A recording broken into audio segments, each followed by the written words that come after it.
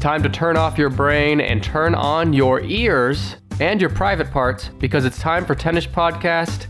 My name is Nick. This is the show where every week either myself or my sidekick host bring a top 10-ish list on anything and everything, and the other person doesn't know what that list is ahead of time. They try to guess items 1 through 10-ish in real time, along with you, the folks at home.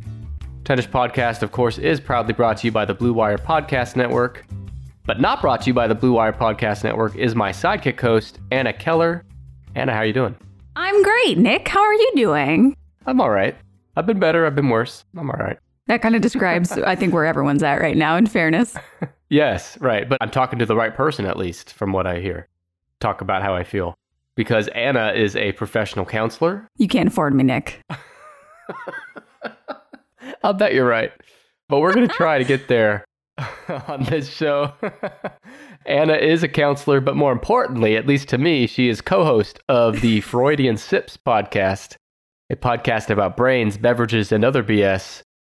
There's something very unique about your podcast, but I'll get to that in a minute. Anna, I hope you can tell the listeners a little more about you and your podcast. Let them get to know you a little bit. Yeah. So like you said, I am a counselor. I'm a private practitioner in the state of Illinois. So I have my own practice. I do the podcast Freudian Sips with my mom, Bonnie, who is awesome. She might be cooler than me, but don't tell her that I said that. But she and I got our degrees together, our psychology grad school master's degrees together. So we decided that we love talking about brains and stuff. And we started a podcast to do just that and have some drinks while we do it. We just released our 100th episode. So that's pretty exciting. So congrats. Yeah, we have a lot of fun. Thank you. You mentioned there the thing that I said was super unique about your pod, which is a mother-daughter duo. You don't hear about that too often in podcasting, and Bonnie's great. I've listened to you before, but this week I listened to your Van Gogh episode, which was really cool. Yeah. And Bonnie's just like a cool mom, but she is the coolest mom. She really is. Yeah, she is. And it stands out to me because I can't imagine doing a podcast with my mother. We always joke that we have way too close of a relationship. If someone told me, Nick, if you don't have a choice, your next sidekick host is your mother, you'd be like, I'm quitting podcasting forever. I would walk into incoming traffic. But it's awesome that you can do that with your mom. Although I will say, if I had a podcast with one of my parents, my mom would definitely probably be the better pick than my dad, but we don't need to go down that road. I'm thrilled to have you on here because you're smart and you talk about the brain and you talk about psychology. And so I hope that you're going to have a brain-ish topic for me to guess today. Brainish is certainly smart. A way I would describe it. Yeah, it's smartish. Yeah. It's very it gets a little gruesome at parts. It gets a little squicky at parts. So Excellent. Maybe a little trigger warning, Excellent. But I did want to make it kind of spicy and interesting. So of course, the anticipation is killing me. Tell me, please, what I'm guessing today. What I've brought for you today, Nick, is the top 10-ish most influential but weird psychology experiments. Oh, now this is something I want to talk more about. It's a good thing you're here to tell me about it. I was going to say, what would you do if I wasn't here? You would just be sitting here wanting to talk about psychology experiments and you wouldn't have anything. Anna, tell me about this list. Well, so I'm curious to know, like, you kind of had a measured reaction. Do you think you will know anything on this list? Like, when I say psychology experiments, do you have some that pop to mind? Like, yeah, I've heard about that one. There are at least 2 that have come immediately to mind. Oh, and I'm good. sure as we talk, more will come to mind. That's a solid 20% on any test. And that's a great score. It's about as good as I did in high school, so I'll take that. That's why I'm the one with a master's degree on this call. I did cheat in my high school psychology class, for the record. Oh, you took a high school psychology class. Okay. So you've got did, yeah. You've taken a little bit. That's good. You've got a background in psychology, Nick. Hey, I'm going to put it on my resume. Okay, so I can give you some. Most of these are kind of older because back before ethics boards were a thing, people could just do whatever the hell they wanted in psychology and researching. So we kind of have ethics boards, more like boring boards, am I right? That's exactly correct. Fun haters. That is their second name. Like, that's their subtitle when you go to an ethics board. They're like, welcome to the ethics board, and also we're the boring board. Well, you would know. Yeah. I get called before ethics boards so often, dude. We can jump right in, but before we do, just give me, are there any like guardrails I need to stay between? Like, for example, it doesn't go any earlier than such and such year, or... I mean, they're all in the 1900s. Okay. We're not going before that century. Is there a source for this list? Did you make this list yourself? Tell me how the list was curated. I kind of cobbled it together from my brain and from other links and other sources. The online degree guide for psychology has a list of 20 unethical experiments, and that's where I got several of them. But I've also, like, Mom and I have talked about some of them on our show, too. So, right. Again, I kind of cobbled it together and put them in an order that I think is the most, like, I kind of scored them on a bit of a matrix of influence and weirdness, both. That was going to be my next question, is like, what determines the ranking? Mm-hmm. Like, what's number one? And you're saying that that's based on your expert opinion on which had the most influence, but also the weirdest. My semi-expert opinion on what is weird and also influential, yes. Yeah. Also, I love that you were just talking and casually mentioning Mom as like your co-host. I'm still not over that. It's just fascinating to me. Like, you I don't call her name Bonnie. Yeah. I just call her Mom. Yeah. Do you think Bonnie will listen to this? Probably, because she knows I'm on it. Yeah. All right. Well, hi, Bonnie. Hi, Mom. Hi, Mom. Nick's your son now, you're my too. You're my favorite on the show. Yeah, you're my favorite on the show, too, Mom. All right. Okay. Anything else I should know before I correctly guess all 10 in a row? No, I think those are the only guardrails. Throw the first gutter ball, dude. Yeah, first gutter ball. I think you're right. So the more you were talking there, the less sure I am about those experiments that came to mind, because the experiments that came to mind for me, I don't think would be considered super weird or unethical. The first one I thought of was Pavlov's dogs. Oh my God, Nicholas, you got the first one on the list. Oh, you're kidding me. You I guess it is kind of weird. When you really think, like, we're all so used to hearing about Pavlov's dogs, but when you really take a step back and look at it objectively, it is a pretty fucking weird experiment. And it gets weirder. The details are a little weird, but yeah, I put that as the hot number one on the list because Nice. In terms of behavioral psychology, when we think of Pavlov's experiments, which I will get into in a second, It really brought about a lot of understanding on how responses are formed, on how things are conditioned. So it was a huge breakthrough in behaviorism, and it still has a lot of implications to this day. So I kind of put it on the top spot because it is the most influential. It's not the weirdest, but it's still pretty weird.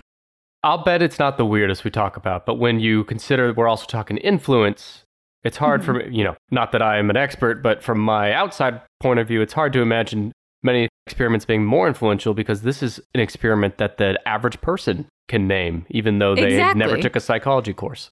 Exactly. It's something that is so in the cultural lexicon, like, it's like does that ring a bell? Ha ha ha, that old chestnut.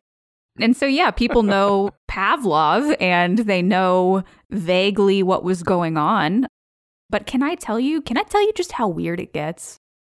Yes, but real quick, what is Pavlov's first name? Was it Roger?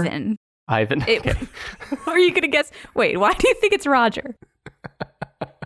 I just threw out a name. Okay. Ivan. Roger Pavlov. He was born in Russia, so I really wish his name was Roger. Yeah. We can call him Roger, but... Sure. I'm sorry. Go ahead. Tell me about how weird this is. So Ivan Pavlov himself, he was, like I said, born in Russia. He was the oldest of 11 children. Oh, my God. But he couldn't start school. I know. That was just how they did it in Russia, I guess. Oh, can we be talking about Russia? Ooh, it's a little bit of a sensitive subject right now. This is way back before all the crap that's going on now. Mm-hmm. But he started school a little late because of an injury, but one thing led to another. He ended up in veterinarian school studying the digestion of dogs. He actually perfected a method of keeping an exteriorized section of the stomach on dogs, which became known as a Pavlov pouch. That was how well he perfected it. He kept hang on. My head was spinning while you were saying that, so I want to make sure I heard that right. Yeah.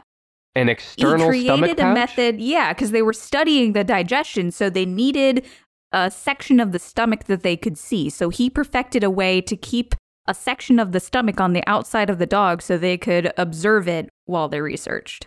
How the fuck does that happen? You can't even put a bandage on a dog without the dog ripping it off. Dude, that's why he got it named after him. That's why they call it the Pavlov pouch. It was revolutionary. I am fascinated as fuck about the Pavlov pouch. Mm-hmm. Already, right? So we've got the Pavlov pouch. That was in Germany. He goes back to Russia to continue investigating the gastric function of dogs and later homeless children. Yes, that's right. He experimented on homeless children too. Yeah, but who hasn't? I know, right? Just add that to the list. He did this by externalizing. He was just really big into like taking things on the inside of dogs and putting them on the outside of dogs. Because he did this, he studied the gastric function of dogs by externalizing a salivary gland. So there's these pictures of these dogs with these little vials hanging off the side of their face where the saliva would collect so they could test it. And he wanted to analyze the saliva and what response it had to food under different conditions. So he was never studying behavior. He was never studying reactions or conditioning. He was really studying the chemical composition of saliva. That's just, you could stop there and not say anything else. That's fucking weird. Oh, I'm not going to do that. You wish I would stop there. I do. So during this, these dogs are strapped into harnesses, suspended, and good old Ivan starts to notice that the dogs are salivating before the food actually gets to them. And do you want to know what he called this phenomenon? So if the stomach thing is called the Pavlov pouch, then this is called the Pavlov pooch. I don't know. What is it? Yeah, he called it a psychic secretion. Nope. Because it would happen before the food would get there. So he's like, oh, the dogs must be psychic because that's how they're salivating. Oh, what an idiot. I thought he was supposed to be smart. I know. Yeah. I know. No, he was a genius. He just loved, taking things out of dogs, putting them on the outside He did, of dogs. yeah. There's like 3 or 4 things you've mentioned in 2 minutes that involved things being taken outside of dogs. It was his favorite thing. I think that's actually why he went to vet school. He wanted to just turn dogs completely inside out, I think. Yeah. He didn't actually do the experiments on orphan kids, although it did involve drilling a hole in the cheeks of orphan kids and applying electric shocks to them. But that was continued by his assistant because Pavlov wanted to study the psychic secretion. He's like, wow, that's now my life's work, actually. I want to figure out what's up with that. So hang on. Sorry. We don't need to dwell on this, but I do have to clarify. They actually did that to homeless children, drilled holes in their cheeks? Yeah. And applied electric shocks. You just brushed over that like you were talking about the sky being blue. Well, that's not what I'm talking about today. Buddy, that doesn't even make the top 10 list. Okay. Wow. It's just, we're deep and heavy here in the first few minutes. All right. I'm sorry. Go ahead. I know. You started with most of them are kind of like this, but you started with a male one. So we're jumping in. We're jumping in with both feet, baby. He decides to start looking at this psychic secretion. I'm going to keep saying that because I think that's the funniest phrase possible. He was seeing that saliva was a reflexive response, something that was happening automatically in response to a stimulus. But he was noticing that the stimulus that was causing it wasn't the food or the smell, so it couldn't be purely like physiological. There had to be some psychological component. So he started suggesting it was a learned response, that basically the dogs were salivating when presented with the food. Yeah. That part was innate. That part was unlearned. It was unconditional. They were going to salivate when there was food. But then they were salivating when just seeing the white lab coat of the assistant coming in, because they knew that meant they were going to get food in just a second. That was the learned response, right? Yeah. So he started investigating how these responses were learned. He started to do this series of very famous experiments. He tried to provoke a response to a previously neutral stimulus, something that didn't originally cause that. So a lot of people think it was a bell. That's where the bell comes from. They think that they would ring the bell. It was never a bell. Never. In the whole history of the experiments, it was never a bell. He used a metronome. What the fuck is that? A metronome is one of those things that musicians use that they go tick, tick, tick, tick, to keep time. I'm looking it up. You'll know when you see it. Metronome. It's a little box. It's got a little stick on it, and it goes tick, tick, tick. Yeah. But yeah, he never used a bell. He used the metronome, like I said. He used electric shocks. He used other stimuli. Basically, the problem with the bell is it couldn't be measured as precisely. So, you do a bell, it goes ding, and then it rings. But he wanted to have it be more precise as to when the saliva started. Huh. How did the bell, enter the legend? That's a really good question. I don't actually know. I think it just kind of... most of psychology and most of science is kind of just a big game of telephone. And I think that's kind of what happened here is just the details of it got a little muddy, which, that is not the most interesting detail of all the crap I just said. True. So I think that people just kind of skimmed by a part that they felt like didn't matter. And like I said, this was extremely important in the field of behaviorism, in addition to forming the basis of what would become the entire behavioral psychology field. This is called classical conditioning, the thing that he is basically discovering. So creating a learned response to something is classical conditioning. And that process remains hugely important for a lot of things, basically in the whole field of psychology. Behavioral modification, treatment of mental health, treating phobias, treating anxiety, treating panic. We use that process a lot in treatment even now. That's how it got the top spot, the big coveted number one, because it is the most influential. Yeah, and it's influential not just scientifically speaking in the field of psychology, but also like we talked about before in the lexicon, the pop culture of everyone can name that. So it's influential in both ways, yeah. Like you said, people know what that is even if they don't know anything about psychology. Yep. And it's interesting too because we know now it's not a bell, it was a metronome, but that learned response that led to the dog salivating, a lot like if, I just saw Brandon, my regular sidekick host Brandon the other day, and an airplane flew overhead, and then someone threw something away nearby, so he became aware of the trash can, and he I noticed he was salivating. I said, Brandon, are you all right? He just snapped out of it. He said, I'm sorry. So yeah, I understand the learned response that just like Pavlov's dogs learned that, Brandon learned that airplanes and trash cans means hot dogs. So what you're saying is that Brandon has eaten hot dogs over trash cans in airports enough that he has learned a response to it. It wasn't just the one time. It's enough to learn a response. Correct. That's incredible. Subconscious, too. He didn't even know he was salivating until I told him. Yeah. You called him out on it. So maybe that's in the top 10 here. Oh, you guessed my number 2. Oh, Brandon eating hot dogs is number 2. Damn. You are killing it. So the other experiment that came to mind is it Schrodinger's cat. Ooh, that's a very good guess, but that's not actually on the list. Okay. It should be. It should be. You stuff a cat in a box? That's unethical, bro. Where's this list come from? I mean, whoever made this list obviously needs They're an idiot. I can they confirm. Need to reconsider. So we lost our chance to talk about a cat in a box. Yep. Okay, another psychologist name that's coming to mind is Skinner, B.F. Skinner. Oh, that's also a very... The Skinner box was actually on the runner-up list. I had a few that I didn't put on the actual top 10, but the Skinner box is a very well-known kind of... Also in the behaviorist realm. Yes. He would basically put rats in boxes and figure out what they were doing. And again, who hasn't? That's probably why it didn't make this top 10, because it's just so common. Right. If he had put orphans in boxes, I would put him on the top 10, but it's just rats. Yeah, big whoop. Okay, well, I guess we can't get through this episode without bringing up Mr. Freud, listener of the show. But I'm struggling to remember a specific experiment. I'm sure he had plenty, but is a Freud experiment in the top 10? It is not, but he had some unethical moments. His whole fucking existence. Yeah, his whole life, kinda. We actually that was our episode 100. We talked about our buddy Freud again, so that was fun to kind of revisit him. He was our very first episode that we ever talked about.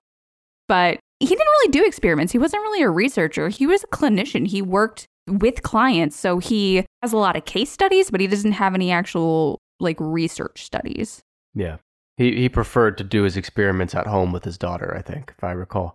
Yeah, unfortunately for his daughter, yes. Okay, but let's not open that can of worms. I'd rather we didn't, yes. I'm trying to remember famous psychologists. Carl Jung? Is that somebody? See, if I had the top 10 like famous psychologists, you'd be killing it right now. But yeah, Carl Jung, I don't have him on the list as experiments either. Yeah. Do you want me to start giving you a little bit of hints, or do you just want to keep giving me names?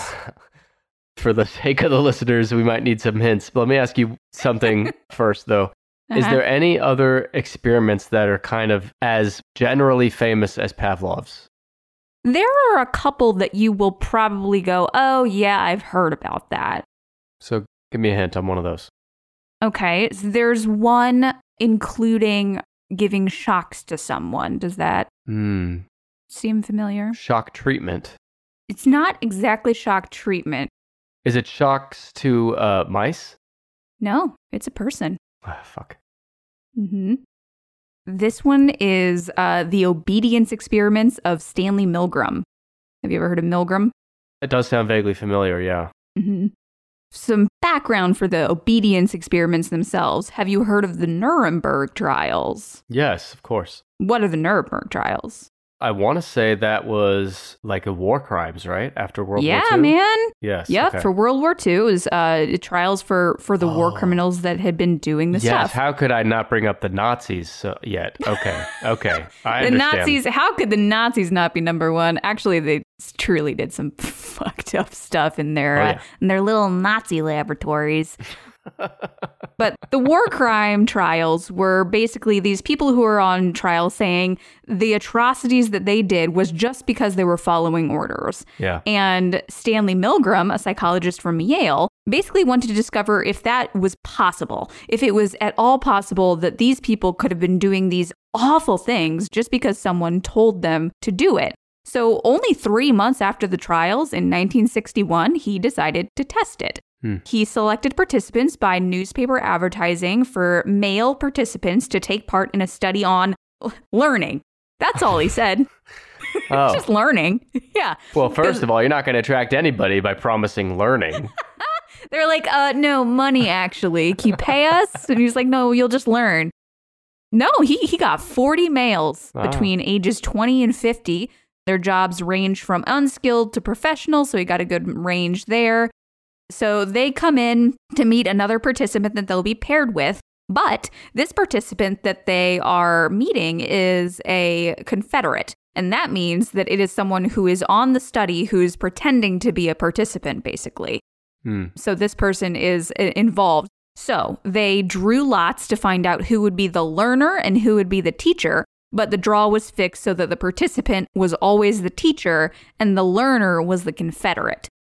But the learner was Mr. Wallace, who, for all intents and purposes, looks like an absolutely lovely little fellow. He has suspenders in the pictures. Here, I have a picture. I don't know. Here, I'll throw this in the chat. Okay, I'll share it in the show notes. That's Mr. Wallace. When you say Wallace, I'm thinking of Wallace and Gromit, which is also a cute little man. He is kind of a cute little Wallace man. Oh, yeah. He looks He's delightful, getting hooked doesn't up he? to something that looks like it could be the last thing he ever does. Well, maybe it is. Oh, is it? A spoiler. Yes, he's getting hooked up to this machine with these electrodes. It's Mr. Wallace, and he is the learner, and then the teacher, who's the participant in the study, basically, the person who has come in that they are studying. There's also an experimenter who is dressed in a gray lab coat. This wasn't Milgram himself. It was also played by an actor, so someone acting in the study. But they basically used 2 rooms. In one was the experimenter and the participant. In another was Mr. Wallace being strapped into this chair that you are seeing in the picture. It was a chair with electrodes, and it was hooked up to this electricity box that went into the other room where the participant was, where there was a control panel. So on the control panel, there was like a scale of voltages. The voltage level started out at 30 volts and increased in 15-volt increments up to a maximum of 450 volts. Jesus Christ. The switches were also labeled with phrases that kind of said how intense they were. So it went from slight shock to medium shock to danger, severe shock. And the maximum shock level was simply labeled with XXX. Don't press that one, please. Don't do that one. They're like, hey, this one's bad. And why do we have a button, period, that has that? Who put that lever there? Whose idea is this? So the learner, so Mr. Wallace, was given a list of words to learn. And the teacher, the participant, would give a word and ask Mr. Wallace to give its pair word. From the room that the participant was in, they couldn't see Mr. Wallace. They had like radios hooked up so they could hear what he was saying. So that's how they were doing this study. And they were instructed that if Mr. Wallace got a word wrong, they were supposed to give him a shock. So they would give this word, and then they would give 4 options of its pair word. And if he got it wrong, they gave him a shock in increasing intervals. So Mr. Wallace was mainly giving wrong answers. He gave mostly wrong answers. There were a lot of opportunities for shocks here. The shocks were fake, but the participant didn't know that. The participant truly believed they were delivering these shocks to this nice suspender-wearing man that they had just met in the other room. So they're sitting in this room thinking they're shocking this poor man. So he's acting like he's being shocked, right? Yeah. Okay. They had they had pre-recorded responses. He had pre-recorded them, so after every shock, each participant would get the same response from him, basically, because they were pre-recorded. As the voltage increased, the responses that they were getting also increased. They were getting protests. At one point, he was banging on the wall that separated him from their room. He talked about having a heart condition. And after every shock, like I said, it was standard reply because there were recordings. And when they reached the highest voltage, the learner went completely quiet.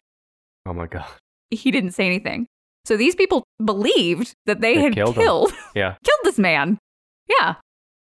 If at any point in the experiment, the teacher indicated that they wanted to stop, the experimenter, so this person who was also in the room, who again was wearing this white lab coat, would give specific verbal prods.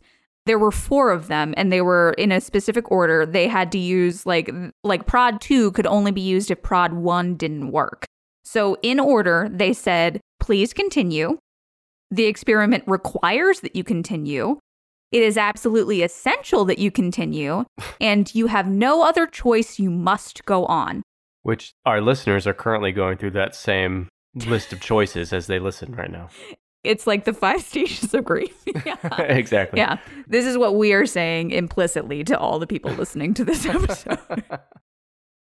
If after all 4 of the prods were used, the subject was still like, no, I don't want to do it, then the experiment actually would be stopped. And I would like you to guess how many of these people followed through on the orders that they were being given to increasingly shock this guy. Was there any promise to, like, incentive to continue? Yeah, the joy of learning, Nick. The joy of learning, What else of course. do you need? God. No, they weren't being paid or anything. They were just volunteering for a study. I could be completely off on this, but I'm going to guess that most of them went through with it the whole way. You'd be right, man. Yeah. So before starting the experiment, Milgram himself polled senior psych majors in Yale, as well as his colleagues, about what they thought would happen. And the general consensus was that a very small fraction of the people, like up to 30%, I think was the top guess, would be prepared to inflict the highest voltage. In actuality, 65%, so 2/3, went to the highest voltage. And virtually all of them continued to 300 volts. So you're probably getting to this, but what the explanation for that in your mind? I think, and this was included in the study as well, but it's the basically authority that the experimenter was giving. So it's the white lab coat syndrome, basically, where they are in this situation. It's a pressured situation, and they truly think, I mean, they are being literally told, you have no choice but to go on. Right. So I think a lot of people just truly didn't think. It's kind of that when you're under panic and you're kind of in shock and you're just going along with it. That makes sense. Yeah. Does it? Does it make sense? Well, it makes sense in that it's, I mean, I don't know. You sum it up with people suck. I don't know. And these are all, like, almost all the ones on the list are very interesting in that we all sitting at home think, oh my God, if I were in that situation, that's not what I would do. And here's what I would do. And of course I would leave. But we don't know. We don't know what we would do if we were actually faced with that. So it's it is scary to think about, like, man, how could all of the people go through to that extent and such a high level go through all the way to the point where they thought they killed this man? Mm-hmm. And that's where the unethical part of it comes in, is that they were led to believe they had killed the person, and that's a little bit traumatic, just a skosh. And generally we frown upon that when it comes to research. I'd like to be in the room during that part of it, just to kind of observe the reactions of the shockers, as they were. Right. The participants. The whole point of the experiment, I think, was to kind of show this, or to prove or disprove how far people would go when they're being given orders. Right. I think Milgram went into it thinking that he would be disproving the obedience thing. Because, I mean, the whole reason was he looked at the Nuremberg trials and basically went, these people are bullshitting. There is no way that they could do those kind of things simply because a superior person told them to. And yet he got these people into a room. And I mean, these are just people who are only interacting with the study and with this one instance, whereas the people in the army were in the army. They were, trained to be obedient. And so that's even adds a whole different layer to it. And we're talking like the Holocaust, the concentration camps, like the horrible atrocities that happened there. Yeah. Yeah. These awful, awful things that, again, we look at that and go, it is unbelievable. Like, they are so bad that our brain has trouble wrapping around them. And it turns out people will just shock a guy to death if someone in a lab coat asks semi-nicely. Like, if you think that's what you're supposed to do at that moment. Exactly. That is so fascinating. I think those people had trust in those researchers. Like, you go in and you're like, these people know what they're doing, right? And no, they don't. Yeah. But again, it kind of comes with this, like, this person's wearing a lab coat. They must be very smart. And I think it's also probably a little bit of whatever happens to this guy being shocked is not on me. Mm-hmm. It's on them. They're the ones running the experiment. They know what's going on. Ding, ding. Yeah. Again, and that straight up goes back to the Nuremberg trials too. It's just people passing the buck and saying, well, I was just following orders.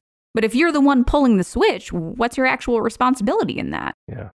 I also noticed that you gave me a ding, ding, ding, like a bell being rung for a dog to salivate. Are you salivating now? Are you hoping for little dog food? Yeah, dog food. Precisely dog food I'm hoping for, yes. Your favorite snack, dog food? Anna, I did miss what number this was on the list, Milgram's experiment. Milgram, I put it number 2. Okay. Because I figure if you think you killed someone, that's got to be pretty bad. The next one on the list, number 3, is very similar in terms of, like, how far would someone go when asked to do something? Well,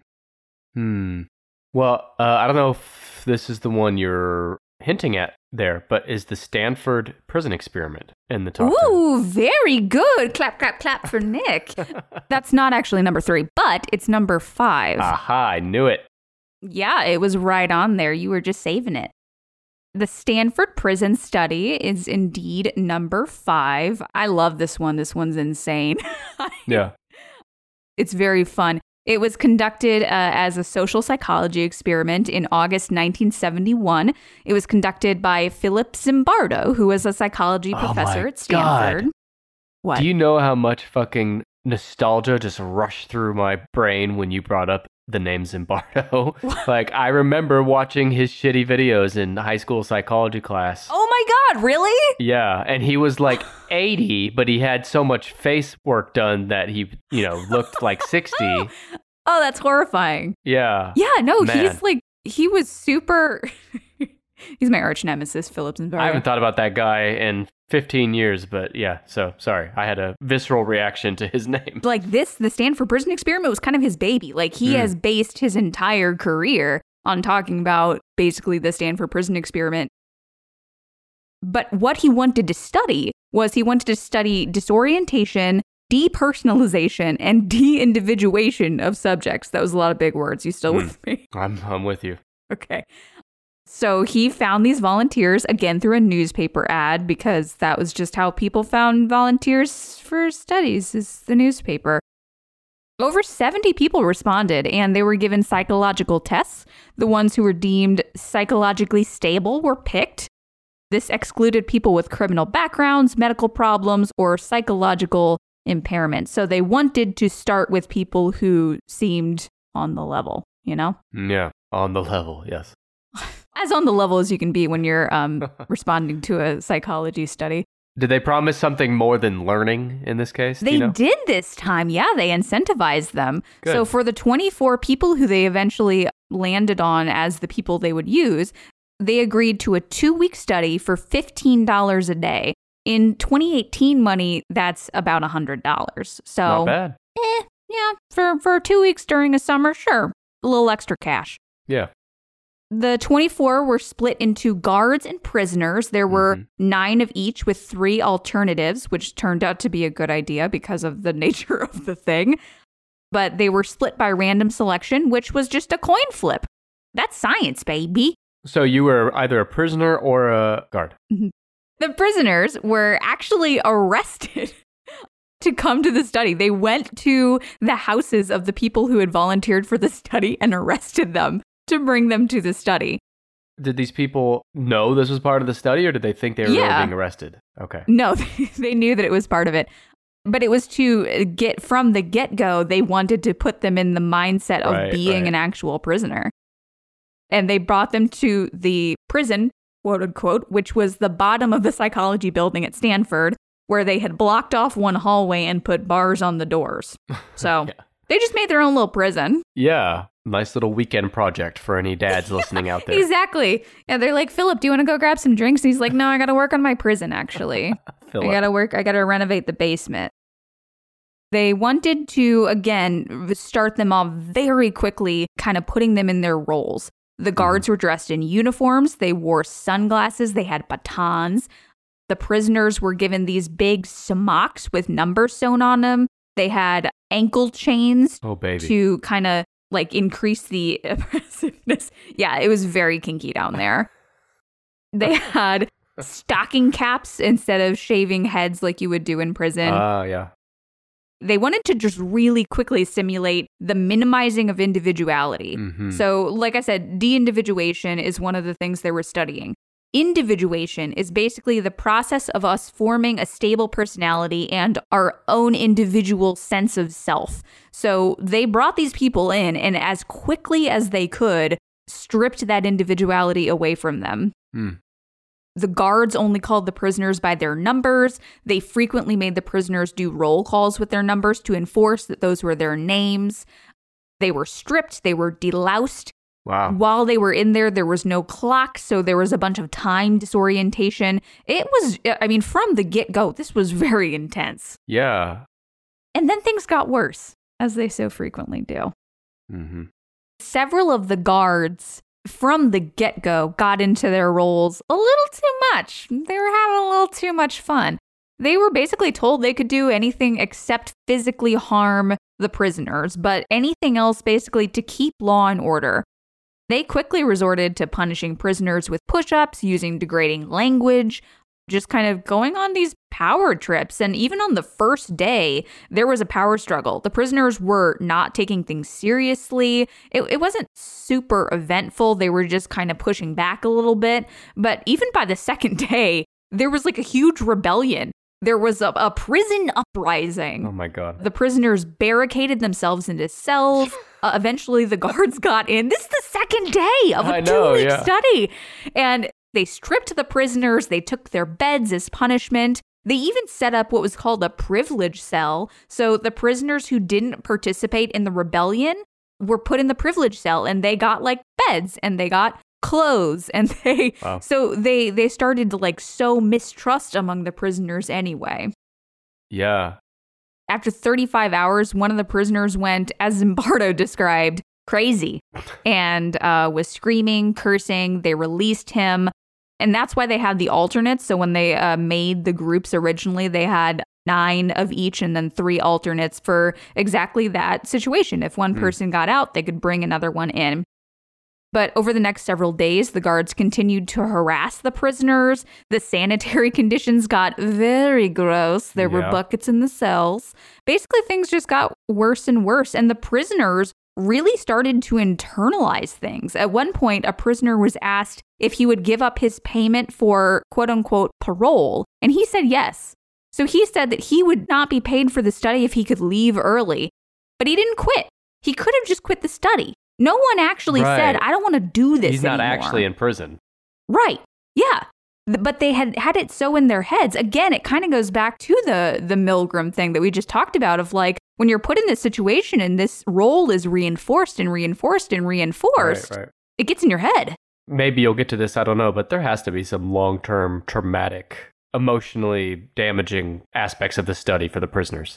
Yeah, that's interesting. I didn't look at like if there was follow-up. I'm sure Zimbardo did some follow-up on the people because he based his whole life around this basically. Yeah. But yeah, I mean, I think that again, we go back to the theory that these people were the ones that had been picked as stable people, like psychologically stable people. They didn't have backgrounds in criminal history. They didn't have, like, as far as the researchers knew, any history of like violence or going way too far, and all of them did somehow. So I think that's really got to mess with your sense of who you are. Absolutely. As to like, how could I let myself do that just because someone gave me a baton and a hat? Yeah. But to be fair, baton and a hat, pretty cool. Right? I was going to say, it's not even considering the actual uniform. I mean, hey, if someone gave me a uniform and a baton, I mean, it'd be pretty tempting. no, I probably wouldn't abuse anyone. Probably. Probably. But again, who knows? Do you think you'd ever participate in a study like this? Or say you don't even know if the study will end up like this. Like, you don't know what the study is. You just see an ad and you respond. Are you the type of personality that you would do that, you think? That's really interesting. I would. Yeah, I think probably, yeah. But just because I'm curious as to what it would be. But again, like studies like this one were so influential that they created. And when I talk about ethics, one of the things that we have in research now in psychology is something called informed consent, which is basically if someone's going to be in a study, you need to properly tell them what the study is, or at least if they're, in some studies, you know, you kind of have to be a little secretive because you don't want to play your whole hand because then the participants in the study might intentionally try to go toward one result or another.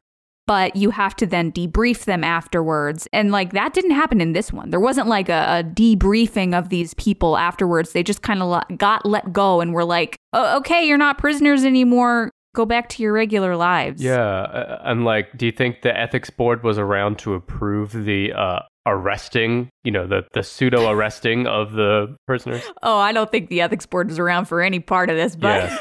I looked up Zimbardo on Wikipedia, and the very first sentence it says, he became known for his 1971 Stanford Prison experiment, which was later severely criticized for both ethical and scientific reasons. It's like the first sentence on Wikipedia. Mom and I talked about this when we did our episode on this, where it's like barely a study. When we think of a study, there's got to be a control group. There's got to be, this was just throwing a bunch of dudes in a basement and seeing what happened. I mean, I guess that's a study. Yeah, what was his ultimate end game with this study? Like, what was he trying to find? That's kind of another reason it's not really a study, is because it's not like there was this is my hypothesis. It's just like, I wonder what'll happen. Huh. This is curious.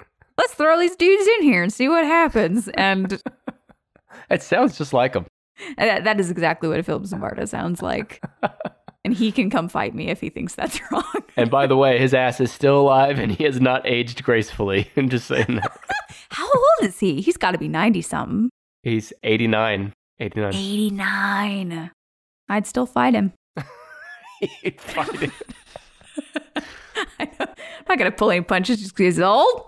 If you end up fighting Phil Zimbardo, please call me and let me know when, where. Oh, you'll have front row tickets. Oh, if I end up fighting Philip Zimbardo, I'm selling seats. We're renting out an arena. It's happening. Battle of the brains. For the listeners, you just compared your brain to Phil Zimbardo, by the way. But for the listeners, I'm going to put a link to Mr. Zimbardo's photo if you want to see what he looks like in the show notes. Anna's arch enemy.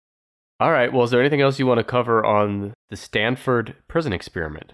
The conclusions were not nearly worth what those people went through. He basically said the reactions of the subjects were due to the environment, not personality traits. That's all he got for us after all that. I don't know, Phil.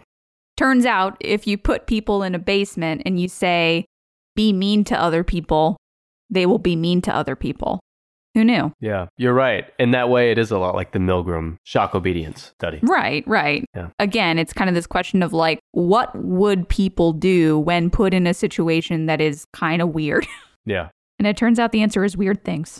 And going back to the theme of this list, it's weird. It's a weird study. It is weird. Yeah. Yeah. So that was number 5, Zimbardo's prison experiment. So we have that at 5, Milgram shock obedience at 2, and the Pavlov dogs at number 1. I'm probably going to need another hint. Okay. Have you heard anything about monkeys? You know what a monkey is? Oh, is it the one with the mommy monkey and the baby monkey? Yeah. Mommy monkey, baby monkey. They put a doll monkey with the baby, and it loved the... You know what I'm trying to say, right? It loved Something the doll like that? mommy. That's right. Yeah. Yeah. Okay. Harlow's monkey experiments are number 4 on the list. Yes.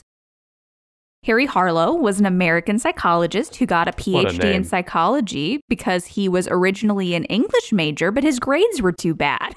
So that's who we're starting with this experiment. I can relate to that. He took a professorship at a university. He couldn't persuade the university overlords to give him a proper workshop, so he rented a vacant building down the street and made his own, gosh darn it. He just made his own laboratory because this was the 60s, and that's the Wild West of psychology. Yeah, it seems like it. So Harry Harlow, he began the first primate laboratory. He started studying learning and cognition in primates. He started a breeding colony of rhesus macaque monkeys. Nicholas, I want you to look at this monkey. I want you to look at how cute this monkey is. Believe me, when you said Harlow monkey experiment, first thing I did was, I got to see these monkeys. And I am glad I looked because this goddamn monkey is making all this weird shit worth it. They are the cutest monkeys in the whole world, and I want to hug all of them. This monkey is hugging a robotic-looking mommy monkey, and it has the most innocent little look on its face. He's so small, and they're all so innocent, and I'm so mad at Harry Harlow. It's okay. I'm not going to cry about monkeys. Not again. Not again, Anna. I'm not a fan of experiments with monkeys. Dude, well, and see, the problem is, like, especially rhesus monkeys are really physiologically and anatomically similar to humans, and that's why they're used in science. I think them being frickin' adorable is just an unfortunate byproduct. Yeah. So he made this breeding colony of these monkeys, these adorable monkeys, so he could make more adorable monkeys. That's bad enough, but to study what he wanted to study, he had to seclude the monkeys from their moms. And he started to notice that the monkeys in the nursery acted very differently than the monkeys that were allowed to be raised by their actual moms. They had social deficits, they were reclusive, they clung to their cloth diapers for comfort. I'm not making that up. I mean, these monkeys are babies. They need to be raised by somebody, right? Are they just all to fend for themselves? They're being raised by the researchers. They wanted to study the learning in a more controlled environment, so that's why they pulled them away from the mothers. But, I mean, that was leading to these host of other issues because they weren't being taught monkey things. And we all know how valuable monkey things being taught are. If you haven't taken Monkey Things 101 in college, you're missing out. But he basically saw that these monkeys were distressed by not having moms, and he wanted to study love and attachment. And this was not a new thing to study. It was called maternal deprivation, and it was already a point of contention kind of in the scientific community, especially with behaviorists and experts in child development and attachment. They were basically like, this is not a great thing to do. And Harry was like, I can't hear you. I have monkeys, and I'm going to do what I want. So he began to introduce these. I'm telling you, there's no regulations for these people. No. They could do whatever they want. Yeah. He began to introduce surrogate mothers to the monkeys. And like you said, so one of them was wood. Oh, I think they just started with a wire and wood one. And they had like faces on them. They made them look like monkeys, sorta. But the monkeys that were given these wire monkeys, began to know them. They began to think of them as their mothers. Mm-hmm. They could recognize the faces of the wire mothers that they had been introduced to. So they developed an attachment to these very quick. And then for the next phase, he wanted to see if monkeys preferred wire mothers or mothers covered in cloth. And he used 2 conditions. So for the first condition, the monkey was given both the wire mother and the cloth mother, and the cloth mother had a bottle attached to it. On the second condition, the wire mother had the bottle, and the cloth mother was just there hanging out. Overwhelmingly, the monkeys preferred the cloth mother. Even when the wire mother was the one with the bottle, the monkeys would like go to the wire mom for food and like eat and then go right back to the cloth mom. To cuddle with it, basically, right? Absolutely. Yeah, they wanted that comfort. And so obviously this wasn't enough. No. It kept escalating. So next were the fear tests. Ugh. I know, right? Imagine the kind of person you have to be to look at this monkey. Nick, look at that monkey. I want you to pull up that monkey photo again. I've been looking this whole time at the monkey. Look this monkey in the eyes and decide that you want to put it through a fear test.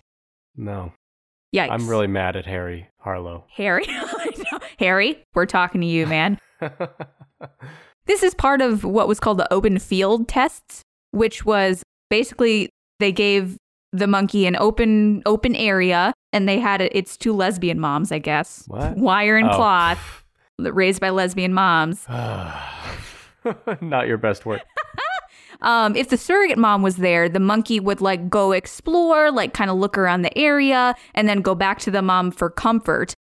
And this is an important part of attachment psychology where we use our parents as a stable base to go exploring from. So we have to know that we have a stable person to come back to, and that gives us the basically the courage to like go explore a new environment. And the monkeys were doing that. If the surrogate mom was there, the monkeys were doing that. Yeah. If the mom was not there, the monkey didn't explore at all. They would just stay in a ball and suck their thumb. Oh, isn't that the it's so saddest thing? sad. I know. So that's the open field. And then the fear test itself is just what it sounds like. The monkeys were given a fearful stimulus. Usually this was a noise-making teddy bear, which doesn't sound super scary, but these were traumatized little monkeys and everything is scary. Yeah. Without the mom, they just cowered. They avoided the thing. With mom, they were still scared, but there was less of that fear response, and they would actually go like investigate the thing and then come back. Basically, it showed that these monkeys used their surrogate moms as that base for exploration that I said, and that source of comfort and even protection against scary stuff. Even though they knew that this wasn't a living being, they still got that sense of comfort from it. This all just seems like you're saying all this. This is making you sad. I'm so sorry. You're saying all this, and I'm like, okay, so he learned this thing about like the stable base for exploring, but ultimately, this all just seems so entirely unnecessary. Like, did we need to know that monkeys would feel more comfortable with a pretend mommy when you could have just this whole time left them with their real mommy and they would have been even more comfortable? Yeah. The monkeys that even like weren't babies were traumatized. They didn't like Harry. I don't think the monkeys like this dude at all. No, and neither do I. This all just seems like, what are you proving here that's worth any, I don't know, just weird. And that's a common theme, like we just talked about in the prison experiment, where it's like, okay, the results, okay, that's, I guess, an interesting result, but is it worth it? Is it worth what we did for it? No. It seems a little underwhelming considering what these people and these monkeys had to go through. It's a great way to put it, underwhelming. Yeah. That's basically the wire mother, but Harry did a lot of other very upsetting things with monkeys. He had something called a pit of despair. Oh, no. Where he would throw monkeys in there for up to a year after they were born to study what isolation did. Are you fucking kidding me? Oh. No, and the pit of despair is not my name for it. It's what Harry called it. He called it the pit of despair and didn't think that was fucked up. Or maybe he did. Maybe he loved that. Well, maybe that was just his thing. Yeah. He's just bad at naming things. He had a forced mating device called a rape rack. Wait, what? Yeah, because the monkeys that were in the breeding colony wouldn't be interested in sex because they were in a breeding colony. But so he had to create a device to force mating on them and he called it a rape rack. God damn. I can't talk about this guy anymore. I'm getting upset. Okay, that's good because that's all I have about him. I don't want to talk about him either. Yeah, Harry, I'll also fight him. I'll fight everyone on this list. That's not You're true. going to have a tournament. Start with Zimbardo. When you get done with Zimbardo, and move to Harry Harlow. Yeah, actually, the way that I numbered this list is just from 1 to 10 of psychologists I want to fight. People I just want to throw hands at. Yeah, and I'm not a fighting type, but I want to fight Harry Harlow for sure. Right? Yeah. All it takes is a picture of a cute monkey, and then you're like, Harry Harlow threw this monkey in a pit for a year, and you're like, oh, I'll kill him. Yeah. I'll take him out. Well, it's like, if the same experiments was being done with people, I'd still be upset, but probably not as upset. I mean, yeah. Yeah. And I do have a confession to make. Uh-huh. You know, we were talking earlier about how I wouldn't want to podcast with my mom like you do. Mm-hmm. And the reason is because my mom is a wire cloth monkey robot. Oh, so she wouldn't be very good at podcasting is what you're saying. Exactly. Yeah. I mean, in fairness, if my mom can be a podcaster, probably even a wire mom can be a podcaster. Whoa. Because you hear that, Bonnie? Mom didn't know what podcasts were before we recorded our first episode. And now look at her 100 episodes later. I know. She's a podcast expert. I've got 4 out of 10 here. Mm-hmm. All right, well, then give me a hint for one of the 6 through 10. Here, we'll do a little bit of a palate cleanser after, because I know the monkey one's kind of upsetting. Yes. We'll go all the way down on the list to one that's not very upsetting at all. It's just a little weird. Have you ever heard of the Asch conformity study? That does not sound familiar. Okay, so I'm going to give you another picture here. Okay. Would you explain to our lovely listeners at home what you're looking at on that picture? Huh. Okay, so it's 2 door-shaped rectangles, like tall rectangles. Mm-hmm. And on the left one is just a solid black line. Kind of looks like a domino almost. Mm-hmm. And the one on the right is 3 black lines, A, B, and C. Yes. What is this? So the lines on the right, the 3 lines on the right, are various lengths, correct? Correct, yes. Which of the lines on the right would you say matches the line on the left? At a glance, it looks like C, line C, matches the one on the left. Okay. What if I told you it was A? I'm looking close. I don't see how that's possible. Okay, so you wouldn't believe me? What if 7 people told you it was A? Oh, I get what's happening here. Yeah. I still wouldn't believe you. I mean, I probably would. Okay, really? You'd stick with your guns, huh? Again, it's like, well, what would I do in this? So in 1951, social psychologist Solomon Asch wanted to see whether people would yield or resist a majority when given something that seemed very clear, and how that would kind of affect their reactions and their opinions. So he gathered groups of 8 students who would participate in a perceptual task where they had to look at the picture that I just showed you and say which of the 3 lines was the same length as the first line. So basically exactly what you just did. In reality, it was 1 participant in a room with 7 Confederates. So again, 7 people who were part of the study and 1 person who was actually participating who thought these people were fellow participants. Right. All the Confederates say the wrong answer. So by the time it gets to the actual participant, they have to say what they think the right answer is when faced with these 7 people saying what looks clearly to be the wrong thing. Yeah. Now, there were 18 trials. In how many of them do you think people gave the wrong answer, that they followed what the other people had said? I'm going to guess 100%. Not quite that high. It was only 12 out of 18, but that was still pretty high. That's high. 67%. So still pretty good. Yeah. Higher than I think I would have expected. But again, it comes back to this, just the feeling of pressure. And I think being in a situation where you feel pressured to answer quickly or respond quickly, it takes away that like rationing it out. Yeah. And also it kind of goes to this experiment goes a lot to the social psychology of like mob mentality, herd mentality, and just kind of wanting to be a part of the group. So like I said, this is not too crazy of a study, but it is oft cited. Like people reference this study a lot. As we talked about it, I remember covering it in high school too. Yeah, it's interesting. And everyone should look up the image. Again, I'll put it in the show notes. It's the Asch conformity experiment. Man, your high school psychology class sounds like it was kick-ass, dude. It sounds like you covered some good stuff. We covered a lot of this stuff in there, but I haven't thought about it since high school. But when you bring it up, right. I remember. But Zimbardo was a wild trip back because we used to make fun of that guy all the time because his videos were so awful and he was so awkward. Anyway, hell of an ass on him though. I will say that. That's why all those people followed him. That's why they all... Someone comes in a room, even if they're wearing a lab coat, if they have a good ass, you will do anything they tell you to do. Oh, yeah. You don't have to tell me. I know. Look at all those monkeys. All those well-assed monkeys following that asshole. Well-assed monkeys. No, that's a whole different breed. Well-assed monkeys. But yeah, this Asch conformity experiment is interesting because I have to think, if I was sitting in a room and 7 people before me all said the same answer, A, even though when you look at when I look at it, like clearly that's not right. When it gets to me, I'm going to think, well, maybe it's the angle. I'm going to feel pressured.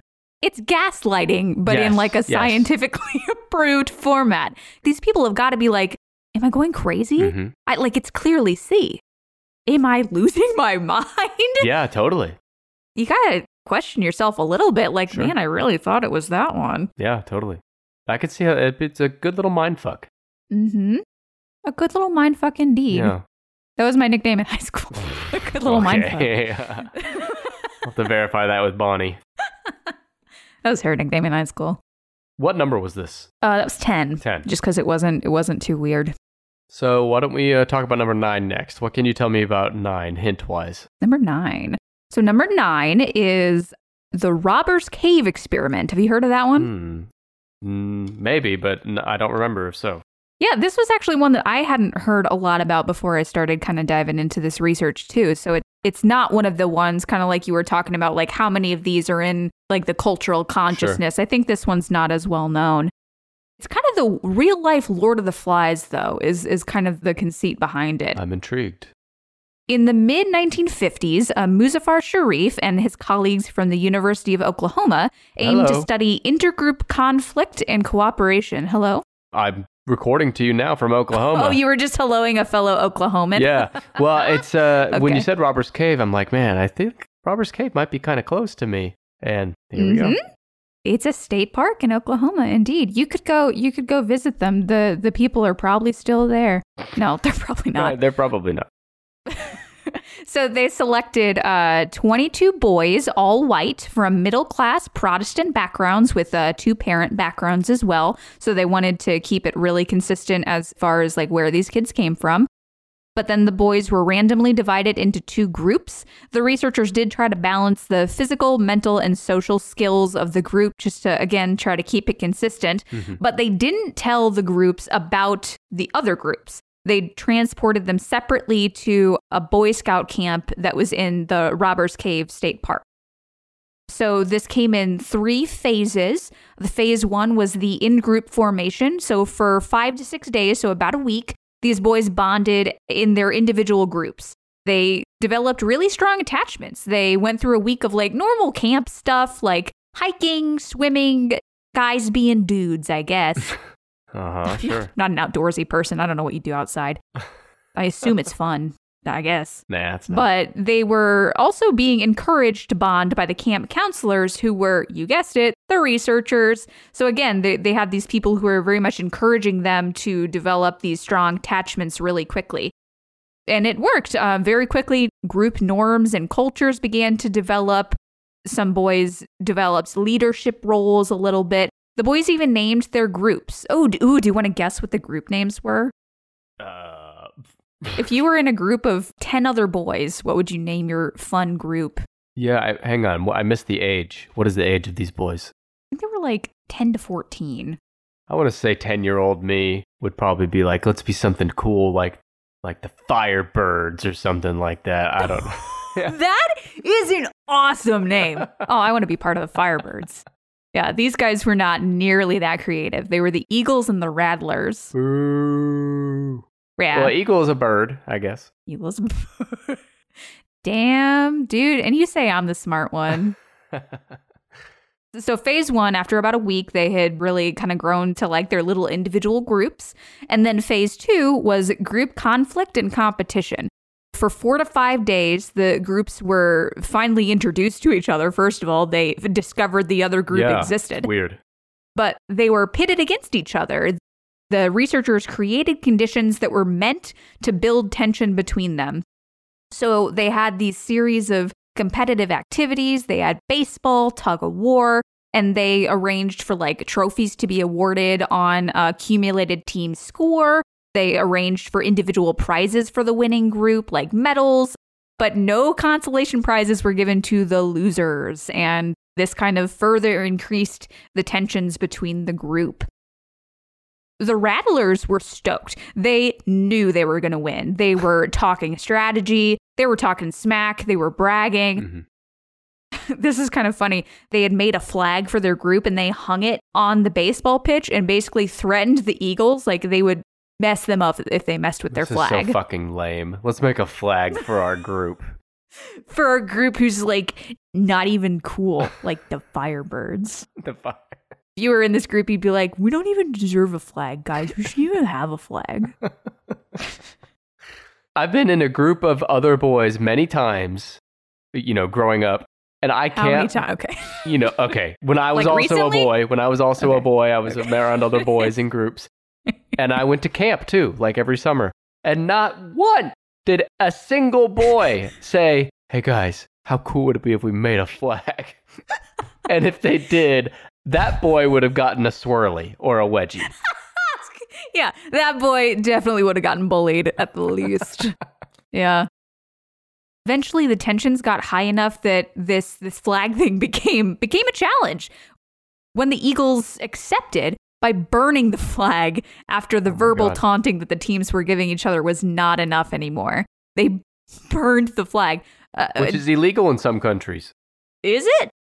Well, it's like illegal to burn the Rattlers' flag. Maybe not their flag. That's a show of dominance, man. But the Rattlers, they struck back. The next day, they ransacked the Eagles' cabin. They overturned beds. They stole stuff. The groups were so aggressive with each other that the researchers had to physically separate them. This is like an 80s like camp comedy movie or something, Or horror. Or horror, sure. Depends. Yeah. Depends on the soundtrack, I guess. Yeah. Their group conflict phase worked a little too well, I think. Yeah. So they went to phase 3, which was conflict resolution, which lasted for another week, like 6 to 7 days. Sharif and his colleagues tried a bunch of stuff to try to get the boys to reduce their animosity that they had built up. So they're... You're going to think this is really stupid. They had a bean collecting contest. Oh my God. Have you ever done a bean collecting contest in your camp experience? Never done any of this. That wasn't a favorite camp. You weren't setting flags on fire and collecting beans? No. Were you? You didn't get your bean collecting badge? I want to talk to these kids' parents, see what happened. That's a good question. I wonder how much informed consent there was to the parents, like, agreeing. I keep waiting for the point of the whole study. Is it just to study, like, conflict? Yeah, it was to study intergroup conflict. Okay. Yeah. Well, it worked. But again, it's this problem that I have with the other experiments too, where this is not real life. Yeah. The researchers are there encouraging them to build these bonds and making it happen faster, encouraging them, setting up specific situations where that tension would rise. So it's not generalizable in a way that I think they wanted it to be. Right. It's like, we all know this shit already. You put people in a room and they're gonna, I guess it like proves it, but I don't know. Is it worth it? A lot of science is like, well, we're just doing this so we have a thing to point at and say, see, we did this study and it says yes. Mm-hmm. Even though we all already knew it, we need a thing that proves it. But at least there were no monkeys in the Robbers Cave experiment that I've heard so far, at least. Well, we haven't gotten to phase 4. Oh, no, God. Just kidding. They were only phase 3. They figured out that the only thing that would significantly reduce the conflict was something called a superordinate goal. That was a goal that was so big, it required the groups to work together. It was something that was bigger than both of them that they had to overcome their differences to figure it out. A giant bean that they had to all work together to pick up. They had to collect the biggest bean in the world. They had to go find it and collect it. Yeah. No. The first conflict was the water supply to the camp being cut off, and they had to figure out how to get it back up and running again. And the second conflict was the groups needing to work together to decide on a movie. Well, I go through that shit every day at home with my kids. I know. That doesn't seem like too much of an insurmountable goal. No. Sure. Well, I guess I'm a fucking psychologist too then. It worked. Yeah, you're doing a research study every time you open Netflix.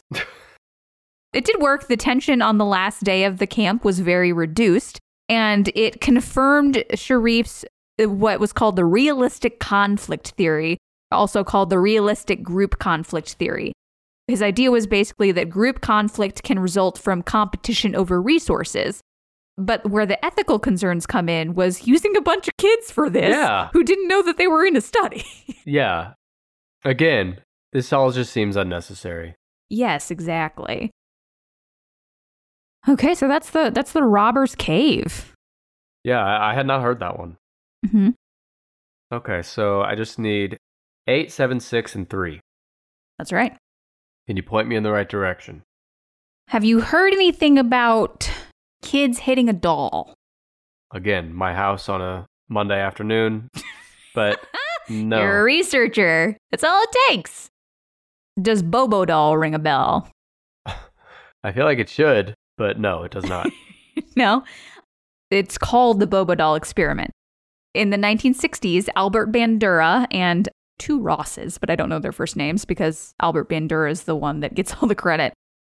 They took 36 boys and 36 girls from the Stanford University Nursery School. That's right, another from Stanford. We got 2. These kids were aged between 3 and 6 years old, so they were pretty young. They pre-tested the kiddos for aggression levels before the test even began by observing them in the nursery and judging their aggression based on 4 5-point rating scales. They grouped the kids that had similar levels of aggression, again, kind of with the Robbers Cave experiment, like trying to keep it as consistent as possible within the groups. But each group consisted of 12 boys and 12 girls, so 24 in all. You're welcome for that math. Thank you. And there were 3 groups. The 3 groups were exposed to models who acted differently. There was one group that was the control group who they didn't have anyone to model after, so no adult came in to model their behavior. And I think this might be the first experiment that I'm talking about that has a control group. You're right, yeah. I don't think we've talked about that yet. No.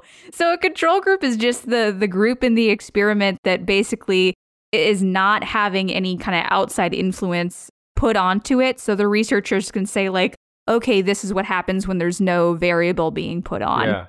But this is the first experiment that I'm talking about that's using that, which is like correct experiment procedure. Yeah, ethics and standards. Yeah. Exactly. Basic experiment stuff. Yeah, this is one of the first ones that's bringing it up. The control group didn't have a model. Then there was a group that was shown an aggressive model, and then a group that was shown a non-aggressive model. So Bandura had some predictions about like, he thought that boys would behave more aggressively than girls. He did think that when the kids saw an adult acting aggressively, that they would be more likely to act aggressively. So again, it's things that we now look at and go, yeah, duh. Yep. But Bandura was like, no, we're going to do it.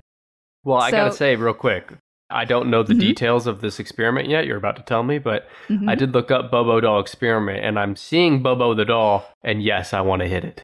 I want to punch it. You already want to hit him? Man, you're in the control group and you want to hit him. Okay.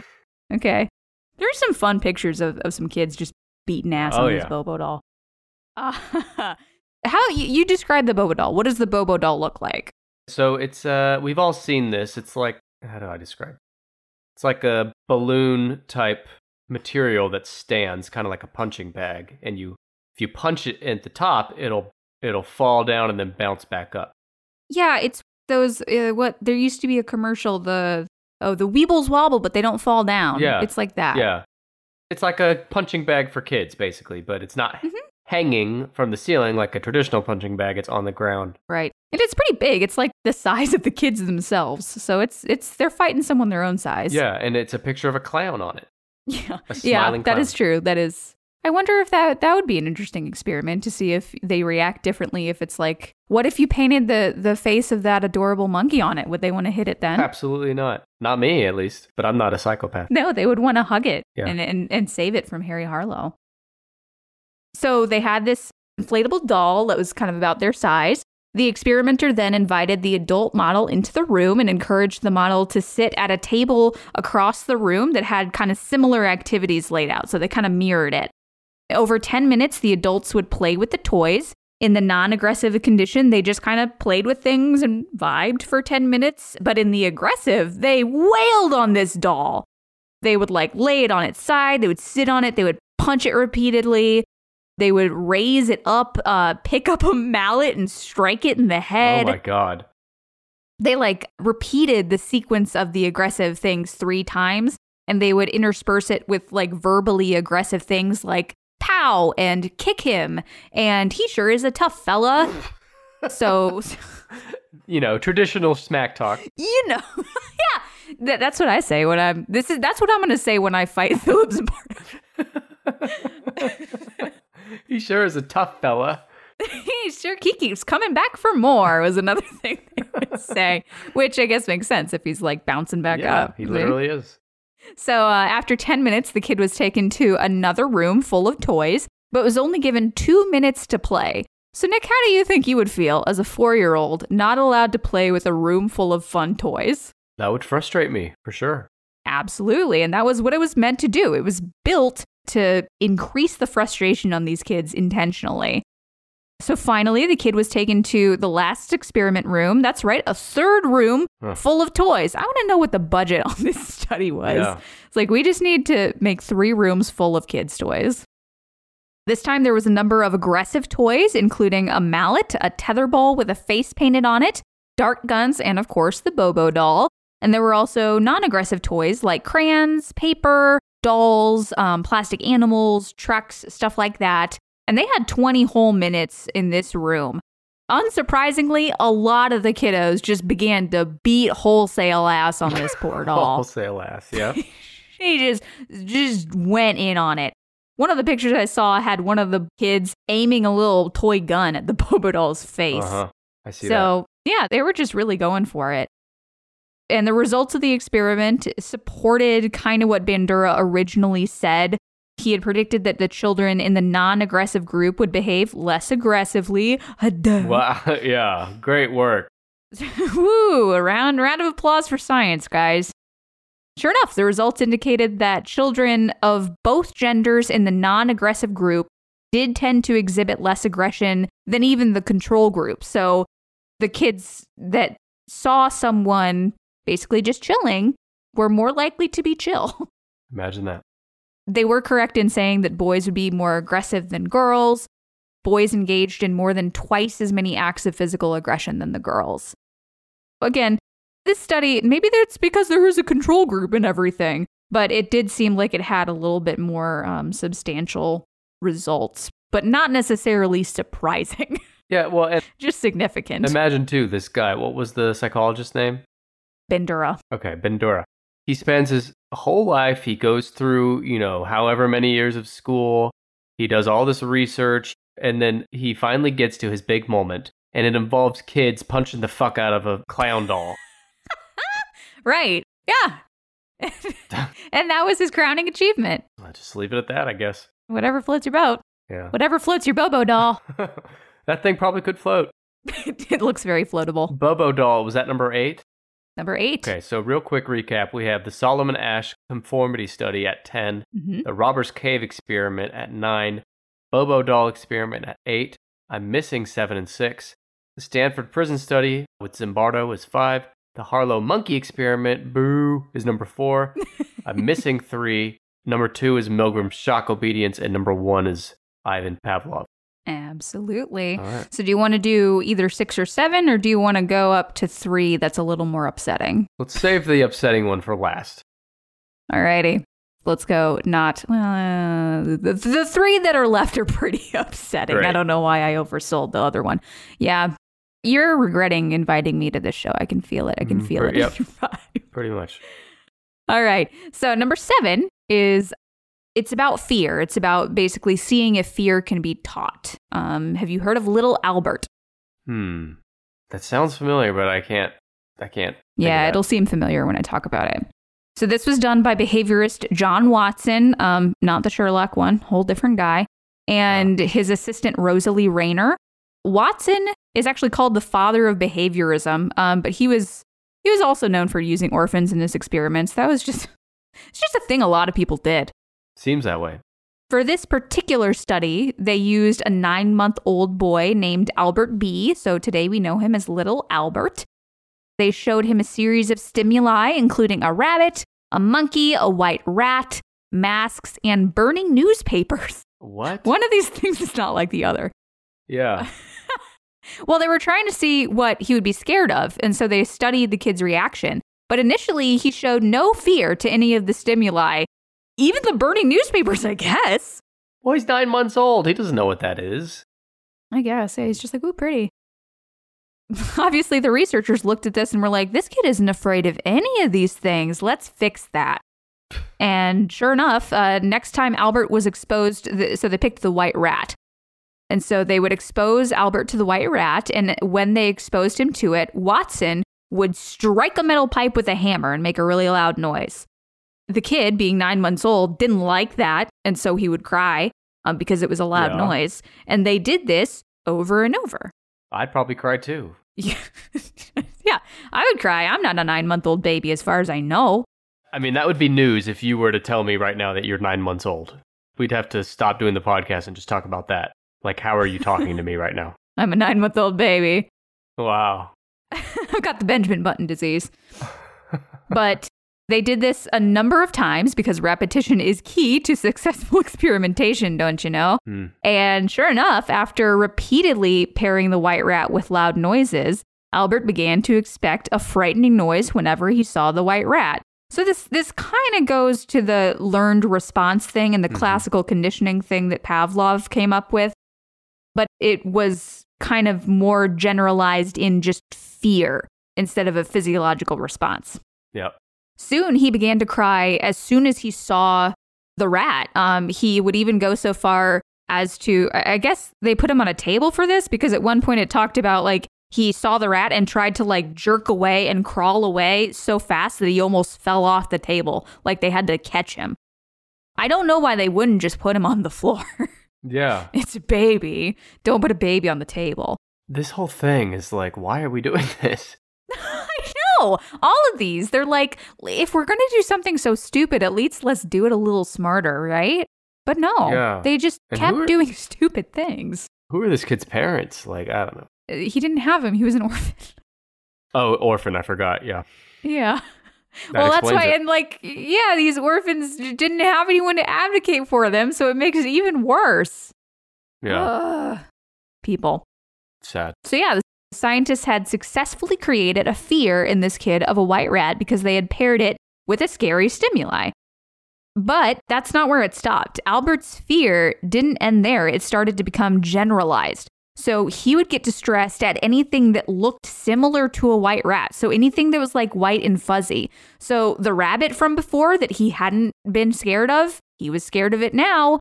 And someone wearing a Santa Claus mask with a fluffy white beard, yep, that was scary to him. Like anything that seemed in the general category that looked like a white rat was terrifying because they had conditioned it to be that way. And Santa doesn't only look like a white rat, that guy is a rat breaking in your home. We should be scared of him, but that's a whole other thing. That is true. He's right. Albert, you're right. You should say it. I don't know why we're traumatizing this kid and giving him PTSD for the rest of his life just to prove that. Right. Yeah, it's the theme of all of these.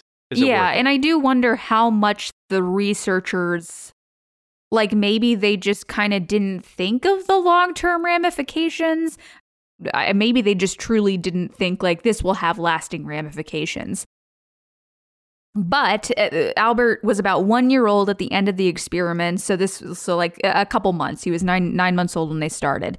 And he reportedly left the hospital shortly after.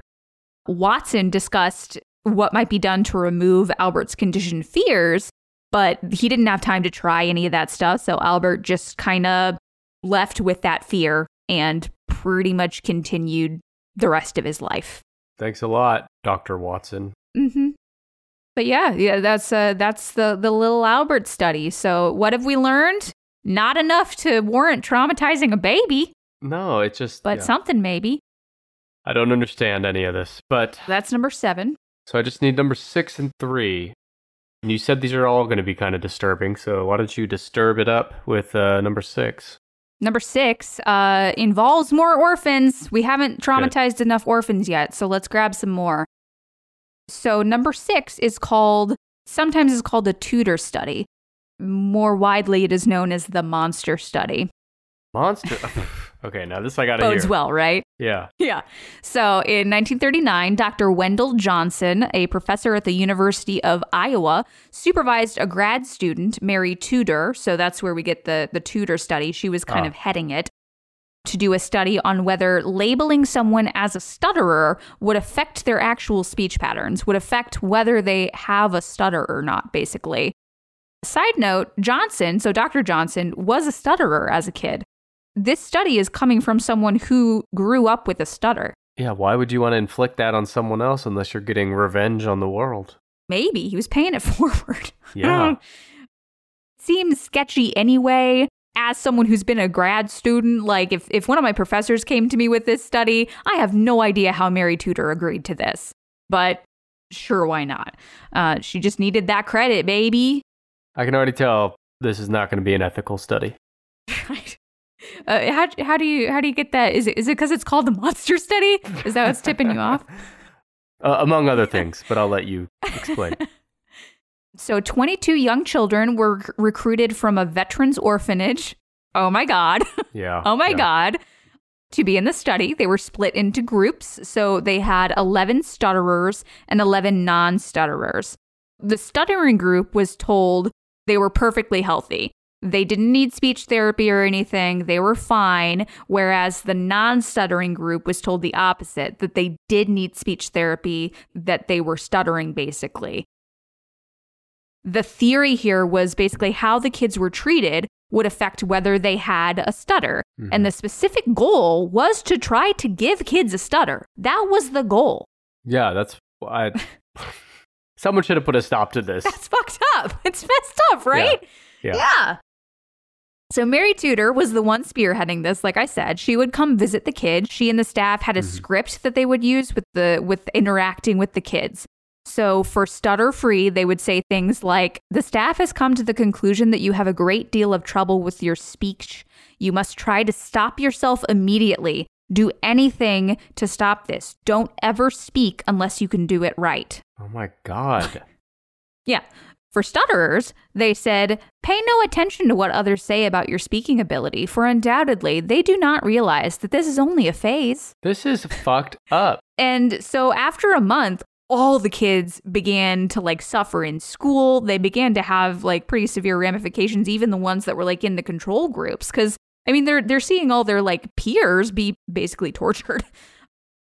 Then they're already orphans. So yeah, they're not starting from a solid base here. I don't know why the orphanage signed off on this. I mean, what do they get out of it? Money, maybe. I guess, I don't know. It wasn't. I assume that they were just sure, man, do whatever you want. We don't care. Sounds that way.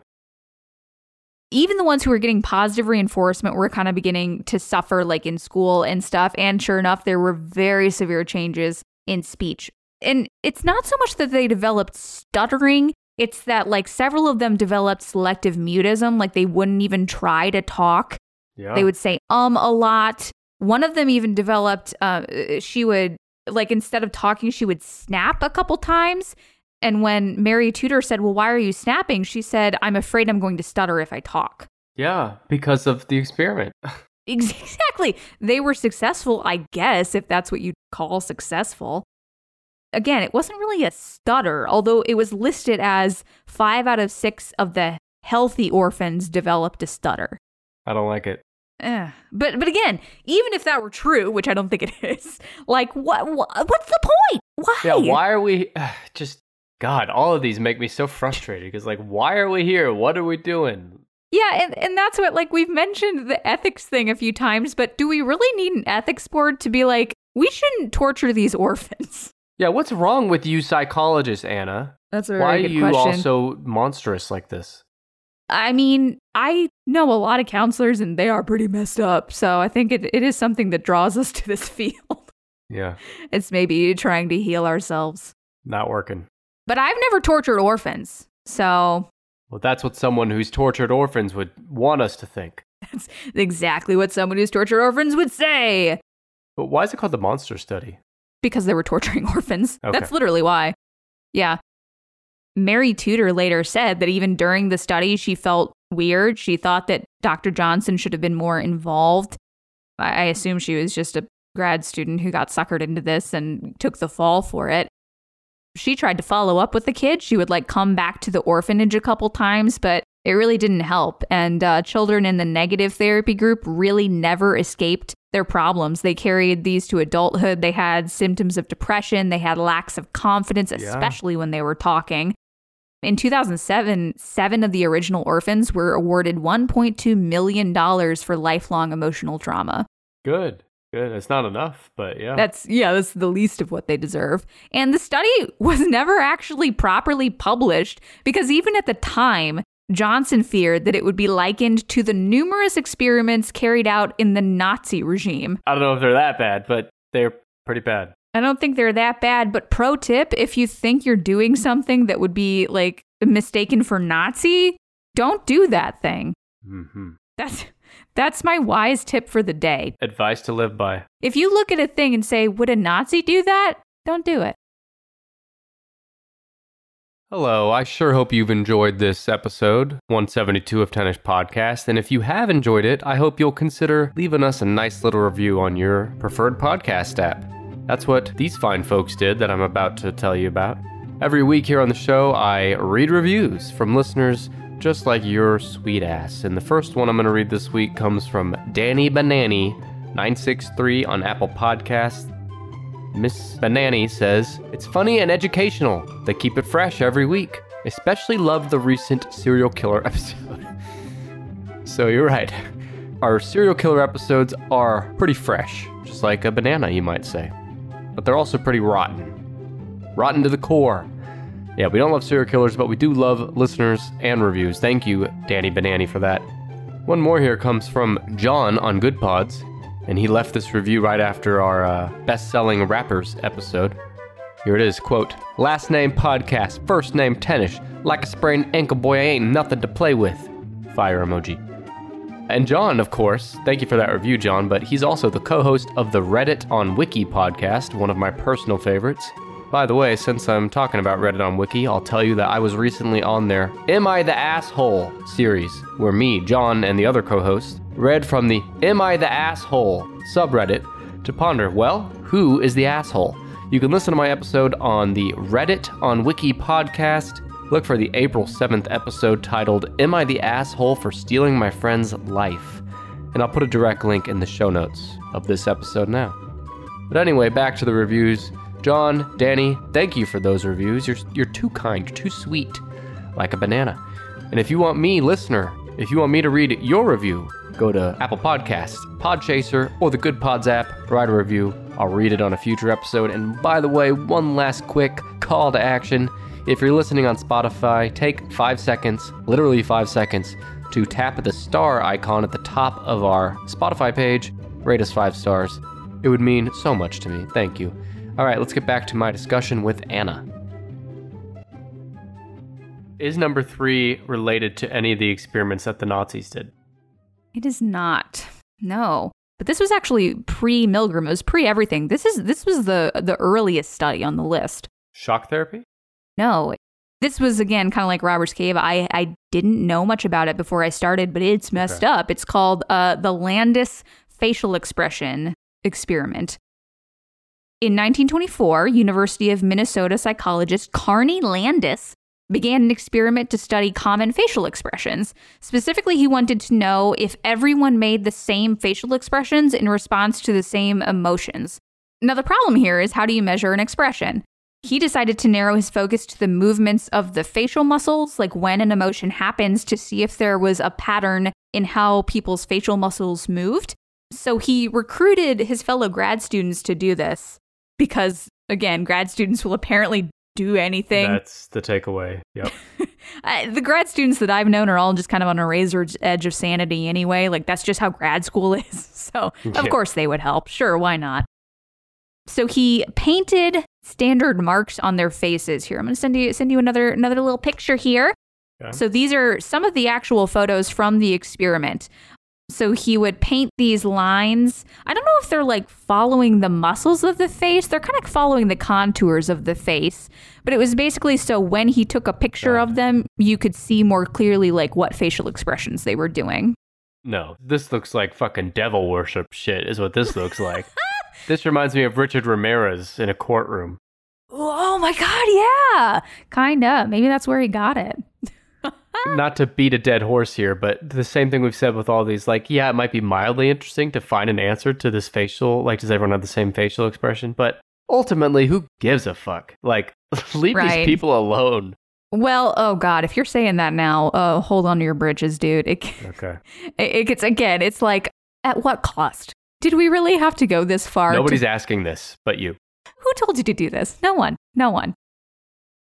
Basically, what they would do, the procedure, was that they would take pictures of the subjects while making them be exposed to different stimuli. So things started pretty harmless, as they always do. Mm-hmm. At first, Landis asked them to do some pretty mundane stuff, like listening to jazz music, smelling ammonia, reading a passage from the Bible, telling a lie. But he wasn't really getting a lot of exciting facial expressions. They were pretty tame. And he thought it was time to up the ante. So next, he showed them porn. Oh. He showed them pictures of people with skin conditions. He even fired a gun to try to capture their initial moment of fear. But this is the 20s. It's not exactly like high-speed, high-def photo technology. What an asshole. He just wanted an excuse to watch porn. Yeah. Or shoot a gun next to people's faces and laugh when they got scared. Again, for some reason, the expressions that were elicited from this still weren't enough for him, and so he raised the stakes higher. He told the subjects to stick their hands in a bucket, which ended up being full of live frogs. Oh. And after the initial shock and revulsion, the subjects were encouraged to continue to root around in the bucket of live frogs, really get in there, really dig in. And when they got to the bottom, they were rewarded with shocks from live electrical wires. This is... But wait, it gets worse. Seriously, trigger warning for this one. The next phase, the final phase, thank God. Landis puts a live mouse in the subject's left hand, a knife in the other, and very flatly orders them to decapitate the mouse. No. You're making this up. And that's basically what most of them said. Most of them probably said, "Are you kidding, Carney?" Because these were his grad school fellows and they probably knew him by his first name. Yeah, his name is Carney. Is that really his first name? Wow. Well, it's fitting. Carney Landis. Yeah, I guess if anyone is going to do this experiment like this, it's someone named Carney. But no, he wasn't joking. Do you know how many of them did it? I do, yes. Oh, no. But that's not all. He said not only was he not joking, either they could cut off the mouse's head or he would do it in front of them. Understandably, these subjects were pretty upset. The good news, the results sure became just as exciting as Landis wanted. The expressions sure were big. Yeah. The bad news was that they also became very complex. They, faced in this situation of extreme stress, the participants gave a huge range of reactions. Like some of them were crying, some of them were hysterically laughing, some of them were swearing, others were just completely locked up in shock. But as for how many actually did it? How many do you think? I don't know. It's kind of that authority question again, like in the Milgram study and the Stanford prison study. I want to say lower, though, maybe 40 to 50%. Okay, yeah, that's pretty close. It was 2/3. Yeah, 2/3 of the participants ended up complying with the orders, and they killed the mouse. Guys, this is just a random volunteer study. Why are you doing I know, right? You're students volunteering for this. What are you getting out of this? Yes, just walk away. And that's not even what the experiment was about. Like, if the experiment, again, had been about more like the Milgram stuff of figuring out the obedience, that maybe would have been one thing. But that wasn't the point. The point was just to see facial expressions. Yeah. And it was worth beheading a lot of mice. Yeah. Oh. And think about who had to go back after and clean up all the mouse heads. Fucking Carney Landis comes out of the experiment room covered in blood going, I need you to go back to the pet store. And they're like, this has gone too far. No, they're like, where'd all the mouse heads go? And he's like, I don't know. And then they fall out of his pockets. Oh, no, I'm sorry. Oh, I was trying to take them home for my follow-up experiment. What a weirdo. Oh my what God. an asshole. I don't like this guy. Weirdo is a very good way to describe him. But even like the final third who refused to do it had to watch Landis behead it. Like, yeah. And that's terrible enough. It's terrible enough that these grad students had to watch this and have their reactions immortalized on film. But yeah, there was one participant in the study who is not a grad student. He was a 13-year-old boy who happened to be in the department as a patient because of psychological issues and high blood pressure. This couldn't have helped, honestly. No. So this poor kid had to be traumatized, and for the sake of not even that much important discovery. No, absolutely not important discovery. Oh, certainly not important enough to warrant that. No. Yeah, regardless. But even, again, like we go back to that underwhelming word.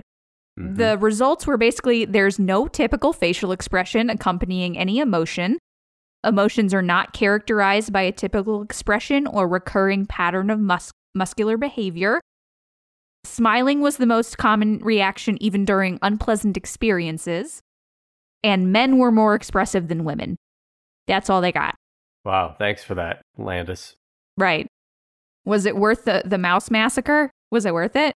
I was wondering if I was battling depression in my life right now, just because life felt so empty. But now that I know that Landis's findings of the facial expression experiment, I feel like life has meaning and purpose again. I think I can get through it. I'm really glad that you could find meaning in what he was doing. I think that's really important. I think that's probably why he did it. Yeah. He was like, someday a podcast host is really going to think this is important. Still not worth it.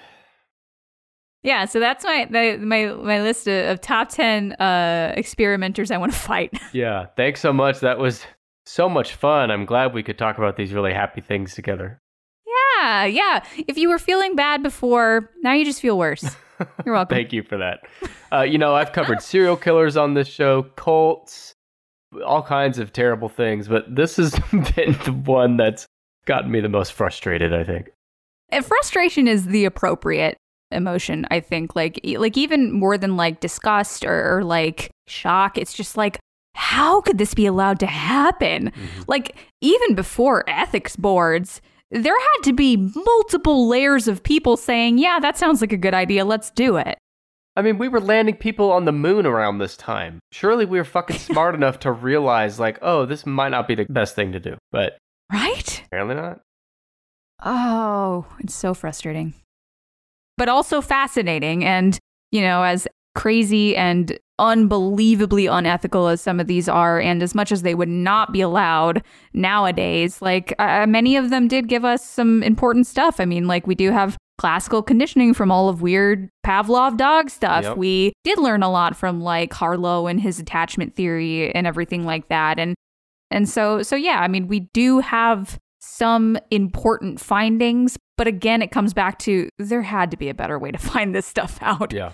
But even more important than the findings was the fact that it provided good podcast fodder for our episode today. Yeah, the real experiment was the friends we made along the way. Thank you. Couldn't have said it better myself. Why don't you quickly take us right back through the top 10? So, starting from the bottom at 10 is the Asch Conformity Study. Number 9 is the Robbers Cave Experiment. Number 10 is Bandura's Bobo Doll Experiment. Number 7 is the Little Albert Experiment. Number 6 is the Monster Study or the Tudor Study. Number 5 is the Stanford Prison Experiment. Number 4 is Harlow's monkey experiments. Number 3 is the Landis facial expression experiment. Number 2 is the Milgram obedience tests. And number 1 is Pavlov's dog's classical conditioning experiment. Yeah, Landis, I got a facial expression for you, you fucking asshole. I want to fight all these guys too. Right? You and me, Nick. Yeah. Let's fight them. We'll take them all 10 at a time.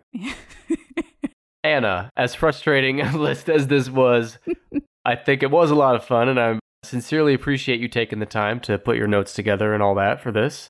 Absolutely. So thank you so much for having me on. Yeah, of course. We'll have to do it again, but I can't let you go without giving you a chance one more time to plug your show, tell the listeners where to find you, any topics you have coming up that you think you want to shout out.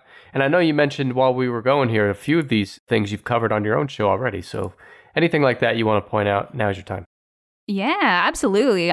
You can find us wherever your preferred podcast listening is. We're on Spotify, we're on Apple, we're on all that good stuff. We are Freudian Sips Pod on pretty much every social media site. We're Freudian Sips Pod on Twitter, on Instagram, on Facebook. So that's kind of where to find us. Our site is freudiansipspod.com. So yeah, that's kind of where to listen to more of us. And we have talked about several of these. We've talked about Harlow. We've talked about the Stanford prison study. We did the monster study. I think we did Bobo doll at some point. And we've done Pavlov as well. So yeah, we've talked about several of these. We actually have several kind of wacky experiment episodes. I think we have like 3 or 4 of those. So it's interesting stuff. And Mom and I rip on these guys just as much as we did today. So. Yeah, and that's the beautiful thing that I want to drive home here is we, just because of time and we're covering 10 things, we kind of hit the high level talking points on each of these. Exactly. But if you want a deeper dive and get into the more nitty gritty, you should definitely check out the episodes from Freudian Sips about these. Totally. Please do. And if you want to know if you found the right podcast, just look for the image of Sigmund Freud taking a sip from a drink. You found the right podcast there. He's taking a little sip of his wine. Yeah. Usually he was a cigar guy, but he made an exception for us. Yeah. Well, anyway. Sigmund Freud also did cocaine, though, so maybe he's putting away his cocaine to have some wine instead. Yeah, but again, who among us have? Who cast the first stone? I want to know. Listen, Anna, this has been an experiment, to say the least, but it's been fun. Anything else you want to say before I let you go here? No, I think that's it. I think I have traumatized you enough for today. My work here is done. Absolutely. Thank you for that traumatizing material. And to the listeners, thank you for listening.